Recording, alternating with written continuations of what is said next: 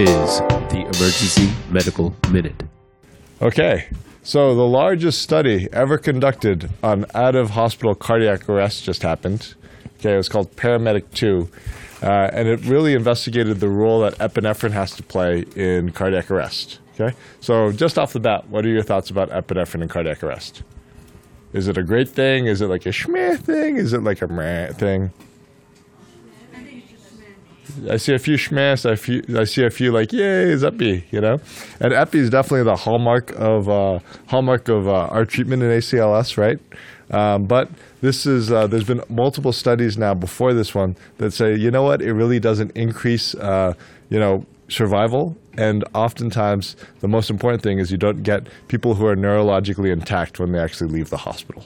So in this study, the Paramedic 2 study that took place in the UK, they took 8,000 patients who had an out-of-hospital cardiac arrest, and they were randomized to either get kind of epinephrine after a few rounds of CPR or placebo, which is just normal saline. Okay, so you run it out, and what you find, which is in a lot of studies, is, my gosh, people survive to get into the hospital. It was around 24% in the epinephrine group survived so that we admitted them to the ICU, and around 8% in the placebo group. So on kind of first thing, you're like, oh, that's great. You know, at least for the ER team, we're like, hey, 25% of our people, we get into the hospital, like we get raw skin and everyone feels good and high fives. The problem is you run that out, and it's actually people who get out of the hospital is the really depressing bit, because that 8% and that 24% really narrow. So in this, 30-day survival is 3.2% in the epi group versus 2.4%.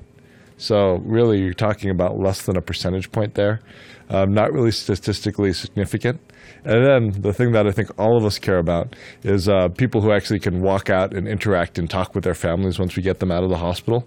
And for both groups, those survival rates are pretty dismal. It's 2.2% in the epinephrine group and 1.9% in the placebo group.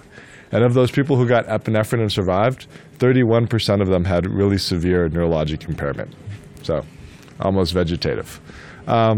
So here's what we know about epinephrine at this point, and I think that there's been now like 6 or 7 studies on this, is epinephrine actually doesn't increase meaningful survival. Really, I think a lot of us hope that it's taken off the kind of ACLS protocols, since we now have known and proven that. The only 2 things that really, make sense for people who have cardiac arrest and survive are really just awesome BLS. So really, really great chest compressions, really early defibrillation. And if someone's in PEA, finding out why they're in PEA and trying to reverse it if they have a large PE, etc. So that's it about epinephrine and cardiac arrest. Not that great. Emergency Medical Minute is and always will be about free medical education. Medicine's most prolific podcast is successful because of our supporters, donors, and of course, our listeners. Please like us on Facebook and follow us on Twitter.